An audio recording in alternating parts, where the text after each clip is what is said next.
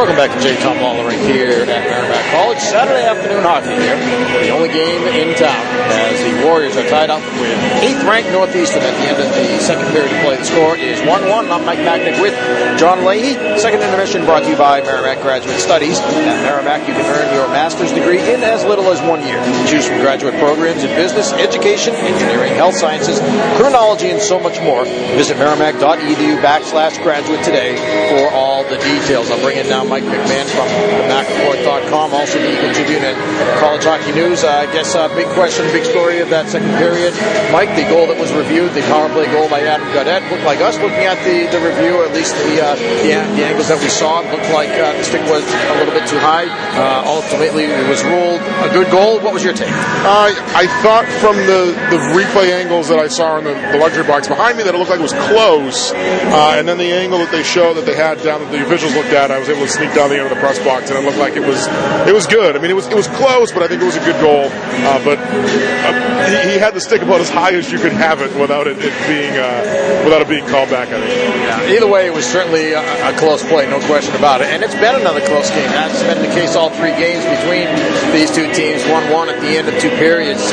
First of all, let's talk about for Northeastern, loss of Garrett Cockrell, which we learned just before the game. That certainly hurts. The power play looked like they were missing him the first time around, especially. I mean, interesting to put Brendan Hawkins out there in his first game, but obviously a talented player. 4 forwards is not unusual to see that on the power play, and perhaps after a couple of opportunities, a few more opportunities, games as well as for him, that they start to click a little bit more. But ultimately, what do you think that the loss of Cockrell means to this Northeastern team? Which I think, and I think you do too, is at this point of the season that they're the best team in the league. And so the question then is, what does that mean for them the rest of the way? Yeah, it's definitely a loss in the power play for sure. He was one of the guys that was on the point of the power play. He's a defenseman that has 15 points in 13 games. So you get a defenseman that's over a point per game, you're playing pretty well. I know there were some concerns even back, earlier this year with how he played defensively. I think he sat 2 or 3 games in a row at one point, and it was not injury related. So there seems to be that this was a buildup of some issues, because he also started the year as an assistant captain and no longer was. I think the end of November. So there were some things that seemed like it was building up to this point, and we don't know what those were, obviously. And as Jim Madigan said in his statement, you wish him the best. But I think in terms of on the ice, the place where it hurts the most is probably on the power play. And I agree, you saw that a little bit in that first power play of the night. Their top unit with probably 2 of the top forwards in the country, and Gaudette and Sakura just really couldn't get going. So, and a lot of times the defensemen are the one breaking the puck, and that's where they had a lot of issues. They had a lot of issues in the middle of the ice. So I think that's where they're going to miss him the most. But this is still one of the top teams in the league, and he's a key player in the power play. He's a key offensive defenseman, but there's no doubt that they're still one of the top teams in the country. I didn't get a chance to see the statement because we were getting ready for the game here. Did you see it? Anything said as far as the reason why his departure from the program? Yeah, no, I mean, it was just we thank him for his efforts and we wish him well in the future type of thing. I mean, I don't know the reason. There were a lot of whispers around about it this week. I think going back to about Wednesday maybe is when I first heard that, hey, there might be something going on here. So it was rumored throughout the week, and of course with the timing, I think people are going to speculate that it was probably academic. I mean, you're kind of at the end of the semester. That's what I think people are going to speculate. But as for whether or not that's the actual reason, I don't know. Yeah, you always have to wonder in a case like that, what's the reaction of the players that remain? Do they feel like, hey, this guy let us down? We're unhappy about that, because that ultimately, as a student athlete, a Division I student athlete in particular, that's your number one job, is to remain eligible. So, if that's the case, we don't know. But you have to wonder about that. And it may take them a little time to actually, get over that and get back to where they were. But I certainly think, as we talk about it, we look about it, Jeremy Davies is a pretty good defenseman. Let's talk about it, right, especially when you look at both ends of the ice, no question. Ryan Shea, has got a terrific career ahead of him. I mean, they've got some good players on this team, and certainly you don't want to lose a guy like that, but they've got a lot of talent on the team anyway, as we said. I do want to switch gears a little bit, though, now talk about Merrimack. We're 17th game, halfway through, really, the midway point of the season. We won't see you out in Denver, so we won't get a chance to do this there. Let's try to do it now. We don't know what's going to happen in this game, an opportunity. They could finish 5-9-3 here, pick up another win here at any rate. Let's kind of go through things. First of all, overall, it's got to be a disappointment that they're at this point, that the record is what it is, but yet it seems like the trend is up at the very, very end here. Overall, how do you assess the first half of the season? I think it's been kind of a tale. The first half has been a tale of two halves.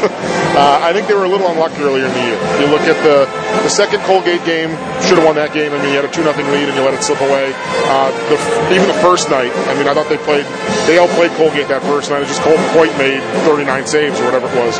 You can look at the first game at Duluth, where Duluth scores in the last minute of the game in that 5-5 tie and say, okay, you could have won that game. That's a game you probably should have won. The one thing I'll say about that, though, is they were down 4-2, and they had to score 3 straight to come back and even take the lead. But still, you've got a lead inside the final minute. You want to be able to hold on to that one. You can look at the Providence game, obviously, where they had a 5-1 lead and let that one slip away. And there's been some games, I think, where they've left some points on the table. There's no question about that. I do think, though, if they're able to pull this one out today, they're 4-3-1 in their last 8 going into the break. That's positive. Not that you want to be a 500 team. I think they aspire to be more than that. But considering the start they had to be 4-3-1 in 8 games going into the break, or 3-3-1 right now, that's not a bad spot to be in. Especially where you look at the fact that if they win this game, they jump into 9th.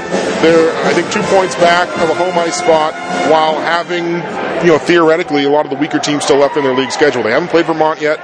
They still have a game at UMass. They've played a lot of the top teams. They'll be done with Northeastern. They're done with BC. They've got 2 with Lowell and 1 with Providence. Those are the 3 with BU. So those are 5 tough league games.